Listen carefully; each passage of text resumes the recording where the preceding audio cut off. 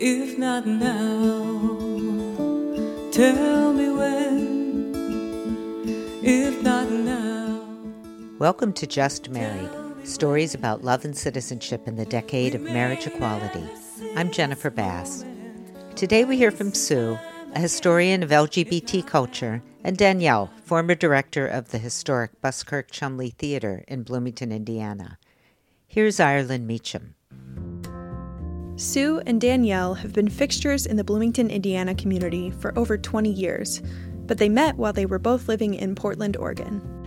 So we met in 1992, 2 days before the state election in which Measure 9 was going to be voted on, which would have been a devastating LGBT ruling that would essentially make it illegal, all kinds of things. Clear. Yeah, basically. And so that was sort of the background of that party, was that was going to be going down in just a few days.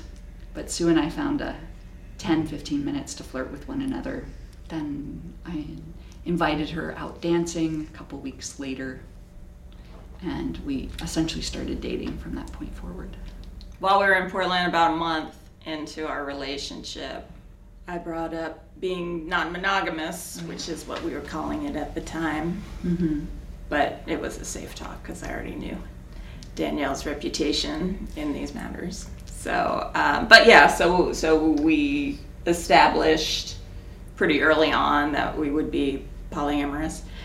Other longer-term relationships that I'd had previously, had eventually ended or fallen apart because of somebody cheating in the relationship. And so the idea that somebody was going to acknowledge that desire for other people and interest in other people was a natural part of a relationship, and that we should just acknowledge that and put some parameters about communication around that setup and integrate that into the terms of the relationship was just mind-blowing to me. And in many ways, I think I kind of fell completely in love with her when she sort of introduced that concept, because it allowed for a level of honesty that I didn't think existed, like in relationships.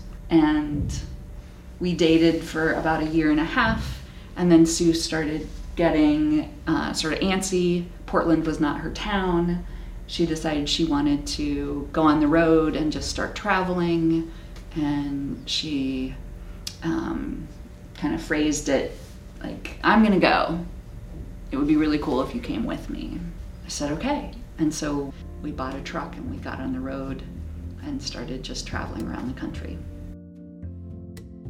Danielle and Sue lived out of their truck for about a year traveling the country. Sue then decided to apply to grad school, and the stars aligned and pointed them to Bloomington, Indiana. So I asked Danielle, would you rather live in Chapel Hill or Bloomington? And since we had passed through Bloomington on our road trip, she said Bloomington. So I applied, and then I got the best funding package from IU, and we ended up in Indiana. The promise was 2 years. I was entering a master's program. And that was the fall of '96. So that means we've been here 20 and a half years. Sue and Danielle were committed to each other, but marriage wasn't really on their radar. Yet. I think Danielle had brought it up, but I said, I'm not even going to think about that until we've been together at least 10 years. And so then as we were approaching 10 years, Danielle's like, so, and I was like, it just doesn't speak to me. Mm-hmm. But we did have a celebration in which we invited people from all over. We had a 10th anniversary party. Yeah, at 10 years in 2002.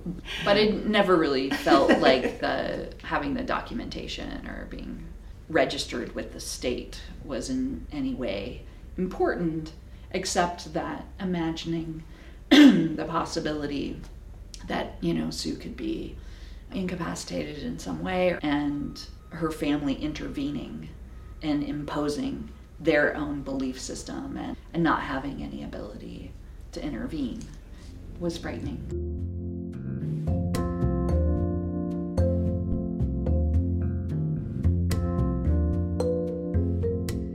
So in 2013, as part of the Pride Film Festival, I organized a flash mob wedding at the theater that was in protest to what was then a state initiative that would like make it illegal, put it in the state constitution that same-sex marriage couldn't happen in Indiana. In the lead up to that, I had very specifically not asked Sue to be part of that ceremony because it would be a big public thing, and anyway, I just knew she wasn't going to say yes to it.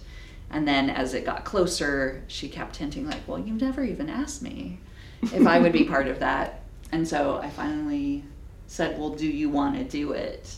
And then she had to deliberate until the very last minute, but then she said yes, she would do it. So I felt like that was my big grand gesture, and that was satisfactory.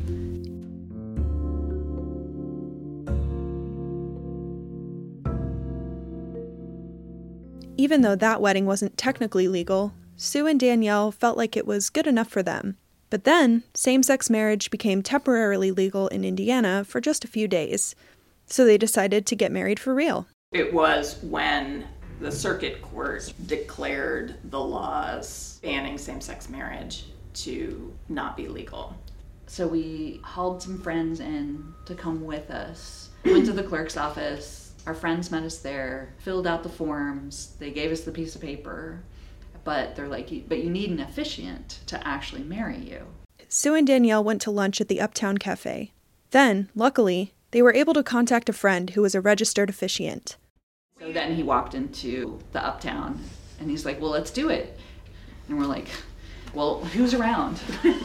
So we looked around the Uptown. At lunch hour. At lunch hour, and like half the people we know. Let's just go out on the street so we don't disturb everybody in the restaurant. And when we walked out, my coworker at the theater had put congratulations Sue and Danielle on the marquee. So that was really cool. So we stood on the side of the sidewalk. And then while we were all like hugging and kissing and crying on the street corner, this woman happened to be walking by.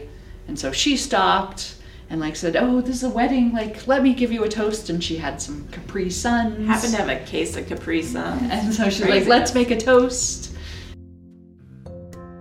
I thought I was so old and adult when I met Danielle, but the truth of the matter was I was 22, still had a lot of growing to do, and so the person I am now is such a reflection of my time with Danielle. She is so much braver than I am. I was still pretty formative when we got together, and I was so impressed. And like, I met Danielle, she's 24, she owns her own business, she's has her own theater company. Like you were working full-time to support these things. It just changed my whole thinking about how one goes about living life, and my life is just so much better and fulfilled and happier. Like when I met Sue, I was still really distant from my own. I mean, I feel like I wouldn't really have an internal life without, having met you. So in many ways, I feel like she saved my life. She has always accepted me, sort of wherever I was at, in a way that I didn't really believe existed until I met her.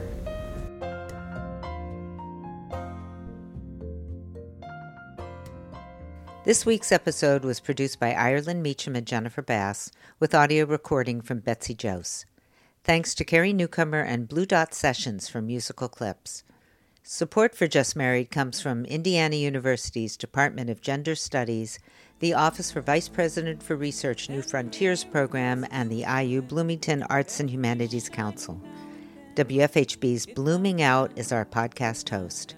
To hear longer versions of these interviews, visit the Kinsey Institute's Marriage Equality Collection or find us on Facebook at Marriage Equality Heartland.